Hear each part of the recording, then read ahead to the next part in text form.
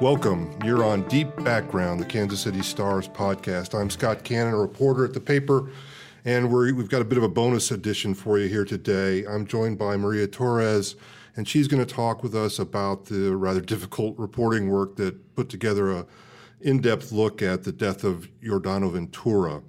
She, along with Vahe Gregorian and Jill Toyoshiba, went down to the Dominican Republic, where he died in a car accident, and did the very difficult work of figuring all that out. So welcome, Maria. Thanks, Scott.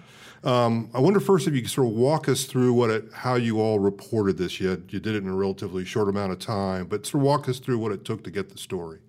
Well, a couple of weeks before we went down there, we started making contact with his friends, his family members. We got in touch with his legal wife, and really we based our reporting down in the Dominican off of what we already had here.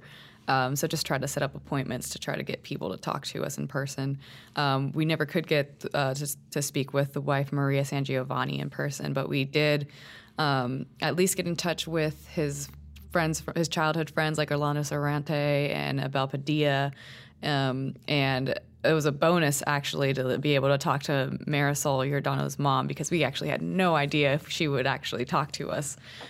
His friends had actually told us that she hadn't even opened the door for them to talk in the last few weeks at that point. So to get her was incredible. I just remember sitting with Vahe at the stadium that Giordano grew up at. We were sitting on the the cement stands and just game planning, and we were all right, we're going to go talk to Giordano's grandpa, but we don't really know if we're going to be able to get to Marisol, so we're going to have to try to make this interview with the grandpa as extensive as possible just in case.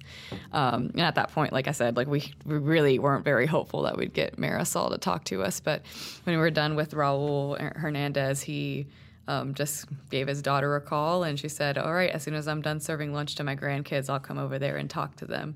And 20 minutes later, there she was, and we spoke with her. And like I said, we had laid some groundwork over here, but we went into Las Terrenas kind of not sure if we would get Giordano's mom to speak with us. Other than that, we set up a driver through someone that I know in the Dominican, and he was able to get us from the San Jose de Ocoa, which is where the festival was, all the way up to the crash site, and from there, we went back to Santo Domingo. But that too was just an incredible experience. Just good getting into San Jose de Ocoa, where it's a little town, and it's a tropical, you've got all the palm trees and a nice little plaza, and there's that business that he was at. Or at least in front of. So going from there to probably maybe 10 kilometers out, where the pavement just stops and it's just a dirt road all the way up, was just kind of ridiculous for us to comprehend, because it was a curvy road, it was uphill, and these it's just dirt everywhere, and that's the only way to go up, but we just couldn't believe that this was the route that he took on his last night. And it was probably a good 10 to 15 kilometers of just dirt until you get back on pavement. And you think once you're on the pavement in this place called Rancho Arriba, you think you're home free, because you're only probably 40 minutes away from hitting the main country or the main highway on the country. But it's still going uphill for a little while, and then it's going back downhill. There are lots of curves, and there are lots of steep slopes. And get around the bend from Arroyo Malo, which in English, translated in English, means bad stream. You get around this curve, and it was a steep curve. Not a steep curve, sorry, it was a hairpin curve. He got past that, and then he went up a hill a little bit, and then hit the top of the hill, and that's about where he would have lost control of his vehicle. And a little further down was where the crash site was. So it's kind of incredible to think, well, he made it past what seems like the toughest part. He got past the dirt road, and he got back on the pavement, and he had gone around that hairpin curve, and somehow gets to the top of this hill and goes on a steep slope down, and just couldn't just couldn't maneuver it. And so you guys drove that route, and we've seen the video, which people can click on the website. But you do get a sense that, in part because now you're starting to go down, and you all wrote about he's in this jacked up Jeep with a high center of gravity. You can imagine he barely makes it through that one hairpin, but after that, things are out of control. Could you get that sense there, or you're sort of expressing disbelief that he made the one turn but not the next? Yeah, I mean, honestly, it seemed like once you get past that hairpin curve, I mean, if he got past it, so it doesn't make sense. Like, he got momentum to continue climbing up that hill, and then got to the top of it, and it starts to slope back down, and that's where things must have gone wrong. And I mean, you could see on the pavement there are like skid marks from the brake or from the tires, and off to the side. Like, once you're down the drainage ditch and right before you get to the guardrail, there's like the imprint of the tire track there too. So yeah, I mean, it had to have been past the curve and on that hill when he was coming back down that something went wrong. Either maybe he just had too much speed and couldn't brake fast enough and plowed through that guardrail, or I don't know. That one's a hard one to understand. Right. So let's step back a little bit further and set the stage. So a lot of people don't really have a picture of the Dominican Republic in their mind. It's this Caribbean island nation. What I think, like the western third is Haiti, French, and the 2/3 to the east are the Dominican Republic, which has strong Spanish ties. You're a Spanish speaker, and that had to be invaluable on a trip like this. But it's certainly not as wealthy as the U.S., but it's not abject poverty, right? Mm-mm.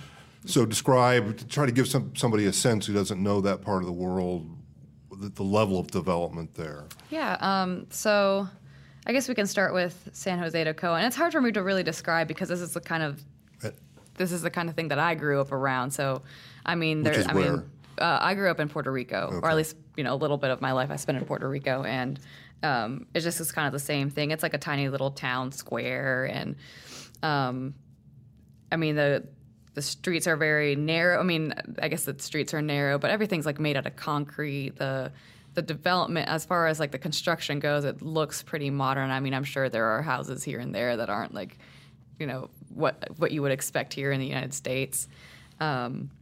You can see some of those in the video too. But electricity is ubiquitous. Yeah, electricity. People have indoor plumbing as a rule, right? Yeah, exactly. I mean, one thing you can't really do is you can't like flush toilet paper down the toilet.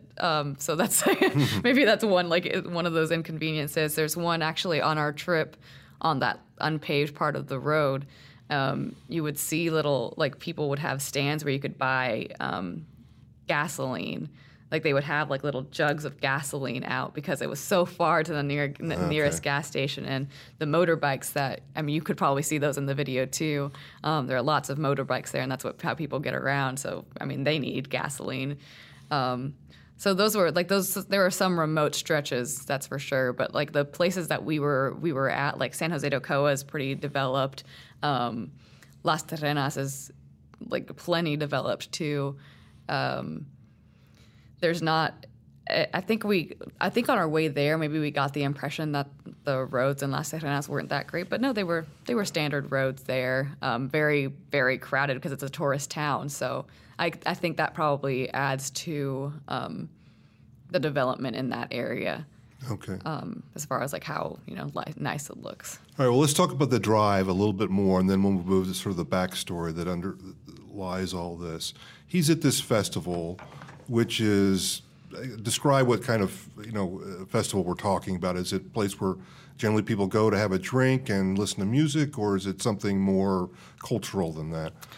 So the festival is called Las Patronales de Ocoa, and the intention of it is to celebrate the Dominicans' patron saint, which is La Virgen de la Altagracia. But it's not a religious event or anything like that. It's just more of a celebration. So you can tell. A bit of a street party? Yeah, it's really more of it's almost like a block party. Okay. And it seems like they closed down the city square and the streets surrounding it. And from pictures of the festival, like official pictures of the festival, you could tell it was just packed, and there were lots of little food stands and tents and that kind of stuff. And Giordano Ventura and his friends they brought their own vans that had speakers in them, and they would play music for like their part of their group of people. And I know there was a concert there that weekend too, if I'm not mistaken. So it's really just it's a festival more than it is a religious experience or anything. And we think he was hanging with friends and leaves there about what time? We around about 3 in the morning. Okay. And best case scenario, how long would the drive be to where we think he was going? I think it was about 2.5 hours from San Jose de Ocoa to Constanza. So maybe I'm going to get there before dawn if things go well, right? Exactly. And obviously he doesn't, but at some point we've got evidence that he felt like he was lost, right? He was using GPS and that wasn't working out, and then he send some sort of message to his wife along the way, or am I mixing up my facts? No, you're pretty much on the right track there. So he had been in contact with his wife throughout his journey. And the last time they were... Texting or calling? Calling. Okay. I'm not sure about texting. Could have been hands-free, wouldn't necessarily have been all that reckless. Correct. Right? So we're not sure if there were any text involved, but there definitely were some phone calls made. And it's almost just from the description in the work that you guys have done, even those of us who have, hate to admit it, looked at a text maybe at least, this isn't sort of the road where maybe it seems implausible. Right, because you're really driving. You're not just sitting there in the car holding on the steering wheel. You're negotiating turns constantly. Exactly. It's not just a straight shot, that's for sure. Like you have to pay attention. I think that's probably the most revealing part of it is like it's hard to be distracted on that road. Plus, so it'd be hard to picture him, for instance, just because of the age that we're in, that he was texting at this turn because, as you talked about just a second ago, he just went through a really tough turn. So the idea that he would have been texting at least seems highly unlikely. I agree. Okay. I'm with you on that. Although, I mean, we obviously don't know what happened, but it would seem like that's the most cautious way to drive is to not be distracted. Now, there's one thing, however, we don't know like what cell phone company he was using or anything like that, but when we were down there, our cell phones were on the Orange network, and a good bit of that drive, there was no signal for Orange. Okay. There's another company, I think, called Caudatel or I don't remember, Claro, I think was the old name, that had signal the whole time. Our driver had both companies, both cell phone companies. So that's one thing to keep in mind too. Like we don't know like what provider he was using, but it's possible like he might not even have had signal a good bit of the journey, which might have led to him getting lost at some point. Okay. Now, from what his wife told us, he was calling her, and the last conversation they had, he thought that he had arrived in Constanza already, and she described that Constanza, just the route to Constanza or in Constanza is very similar to the route that he was on, mountainous, lots of fog. It might have been, maybe he thought it did look like where she was staying, but she did not see him out on the road, so he hung up the phone with her to get his GPS back and make sure that he was on the right track, and then she never heard from him again. Okay. So let's talk about her a little bit. What comes through in your piece is that there was certainly almost a rivalry of people who cared about him or were deeply involved in his life. He had grown distant from his mother and the family he'd mostly grown up with, right? And had struck up a relationship with this woman. Help me out with the pronunciation. Maria Sangiovanni. Okay. Mm-hmm. It looks like an Italian name to me. Yes, she's of Italian descent. Okay. Mm-hmm. Who he came to know, interestingly enough, because she was dating, is it Jose or? Jose Batista. She said she was dating Jose Batista, and Jose Batista and Giordano Ventura, had a famous falling out on Twitter. So for the non-sports people out there, Jose Batista is a heck of a ball player for the Blue Jays. Mm-hmm. And it was when the Blue Jays were in town for the was for a playoff series, wasn't it? They did come in town for the playoffs. And that's when they met? That's when they met. Yeah, it was several months later. But the reason they even began speaking to each other was the fallout they had on Twitter at the end of July or beginning of August of 2015. The fallout who had? The Jose Bautista and Yordano Ventura did. I don't remember like the specifics of what caused this fallout, but was there a bat flip involved somewhere along the line? Very likely, very likely. But I know that Yordano was defending his team, and but it was sort of Twitter trash talk about sports. It was a little spat. But she reached out, or she didn't reach out to him. She said that that she followed him on Instagram, and he sent her an Instagram message saying hello, and that's how they began communicating. And it was several months later during the American League Championship Series in Kansas City that the two of them met in person.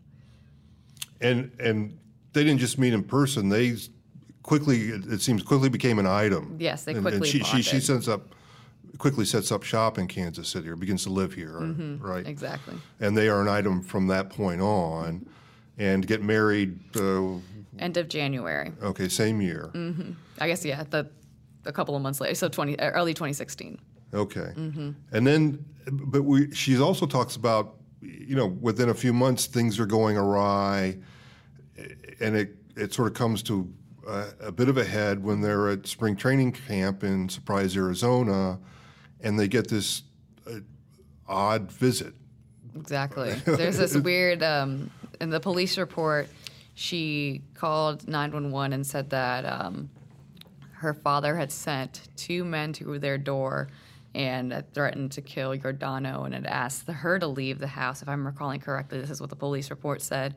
And she talks about her father as being a politically connected guy back in the Dominican. Exactly, and the motivation for sending, the ostensible motivation for sending these intimidating guys, we don't have it. We don't really have any really clear idea on what was happening, but was there some sense that her family was upset that she was with him, or that's kind of what it sounded like, exactly, that someone was upset, and this threat was it was never substantiated by police, and it doesn't seem like it was a real. Well, it's hard to judge, right? The neighbors don't recall hearing gunshots. The cops find no gun casing or shell casings.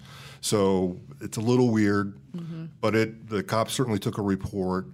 And then is it a couple weeks later that he's in the hospital?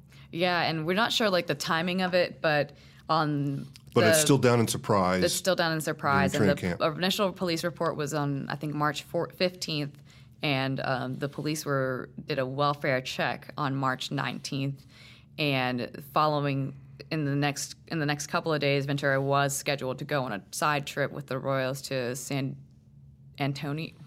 I don't want to say it. I think it was San Antonio.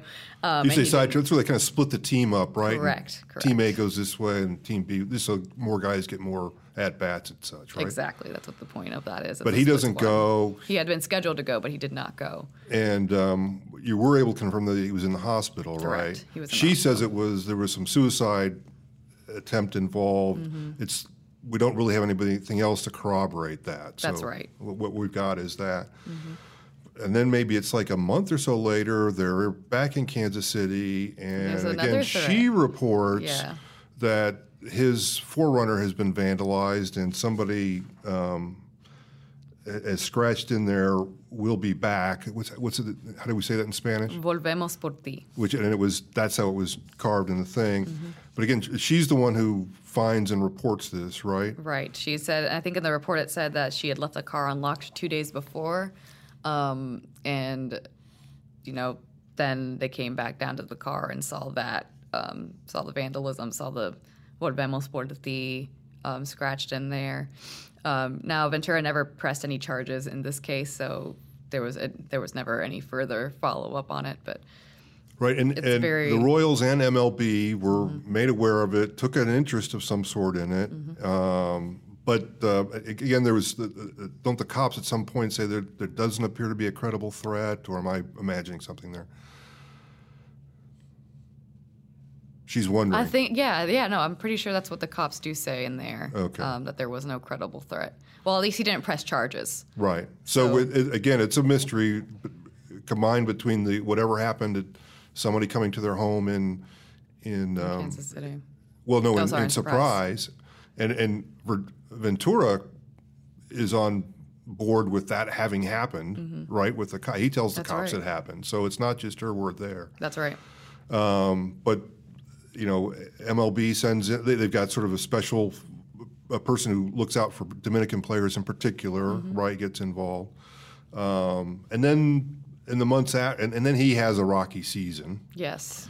and he and she They separate. They separate in July, and she goes back to the Dominican. And after that point, they're really not.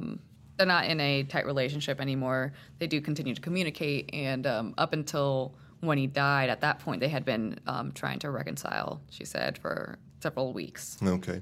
And her relationship with him, I've messed up the chronology here, but follows him drifting apart from his immediate family, his mother and that Correct. cadre, right? That all really coincided. And that's a little vague as to what split them, other than the mom says, money was not good for his character in a way. Yeah, well, when Giordano signed his extension right at, April 2015, she came... His extension meaning his now contract he's extension, got big money. Exactly, lots of The it world on sees the a future line. for him, and the Royals are investing big money in that. He'd just come off pitching that 2014 World Series Game 6. They were very high on Giordano Ventura, and that contract was like a way to reward him. And his mom came in for his signing, and she could kind of tell that something was a little awry there. And she warned him, make sure money doesn't change you. And he said, no, it won't change me. But in her eyes, it did. Of course, the subtext of this, and these are all good people, but when you instantly when you have a lottery winner in the family, we know historically that creates all sorts of rivalries because there's fame at stake, there's wealth at stake. He does come back and bails out his his maternal grandfather's business, right? That's correct. And actually, I believe in the time frame, it happened in the last 3 years, sometime in the last 3 years. So we don't know for a fact when he bailed out the family business, but he did. And his grandpa talked about how that was the best thing that Giordano has ever did for them, and he'll never forget that. But yeah, I mean, he definitely continued to care for his family and care for Las Terrenas based on the things that we heard. It was just that, there was something amiss in the relationship with his mother that drove them apart.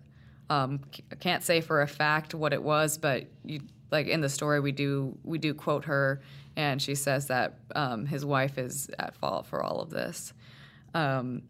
We really got a sense, well, like you said, like when you have like a lottery winner, all of a sudden there are things that are bound to change. Everyone wants a piece of you, and it seemed like this past off season it just made more sense to him to stay in Santo Domingo, which is very close to where the Royals Dominican Academy is. And would that have been closer to the wife or the mom, or separate? It would have been both? closer to the wife. Okay. But yeah, he stayed there to train throughout the week, and he would go back almost every weekend to Las Terrenas to, at least be in his hometown. Okay. She did say that she hadn't seen him since Valentine's Day 2016. This is the mom, yeah. This is the mom, exactly. And I mean, so it had So almost been a year. Right.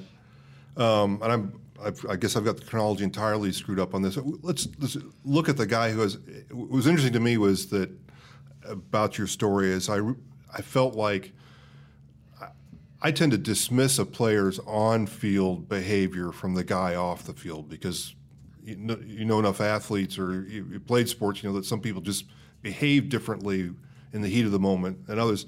It almost feels like this is the case where maybe that hot-headed guy we saw on the mound at Kauffman Stadium, there's some roots to that. He drops out of school at 14, partly because he got dissed by a teacher, right? That's what we understand on that story. So yeah. imagine a kid who grew up in the Dominican Republic, only made it through school to the age of 14.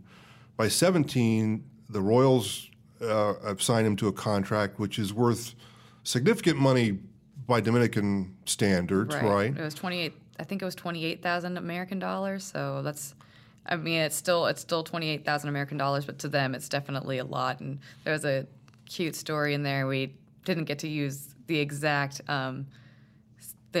quote, but his first coach, his first youth coach, Giordano went back after he signed that amateur contract and gave him 500 pesos, which amounts really to maybe nowadays would be maybe like $10, $20. Okay.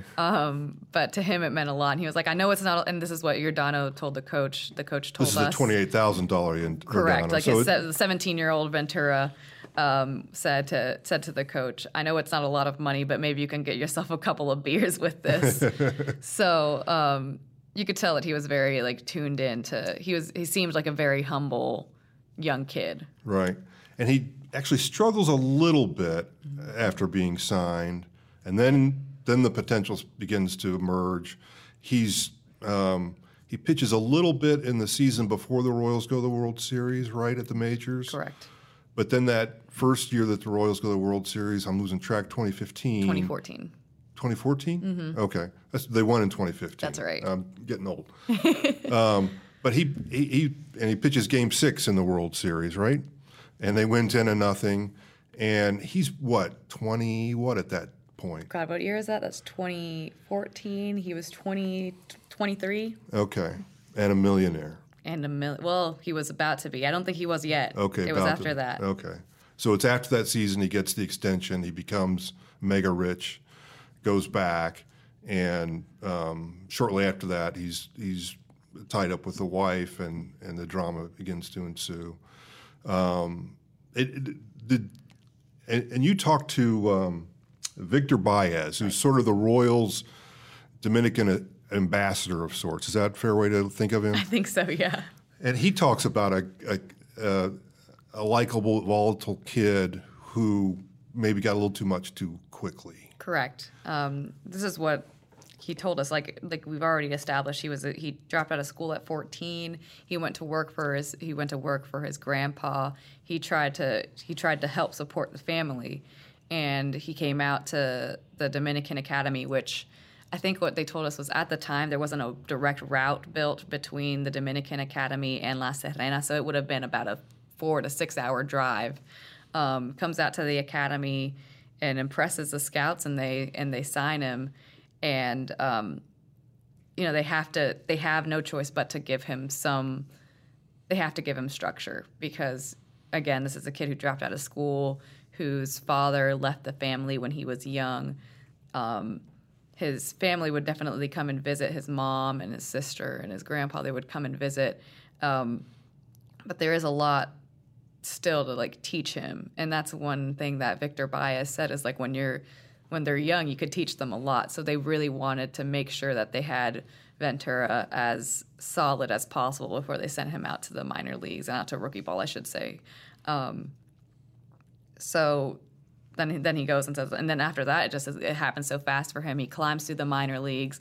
End of 2013, he's a September call-up. The next year, he starts 2014 with the team, that might be wrong. Don't quote me on that. But he gets a full rookie season in with the Royals. He goes and pitches the World Series. He goes back. He signs a contract extension. He's the number one starter. He wins the World Series. And then 2016 happens, and there's a lot for him to, juggle here. Right. It's trite to say careful what you wish for because it comes up so often, but there's no doubt that a guy from modest means of sub-modest education is loaded with money and fame by the age of 24. Exactly. It's just incredible to think how any of us might have reacted in that situation.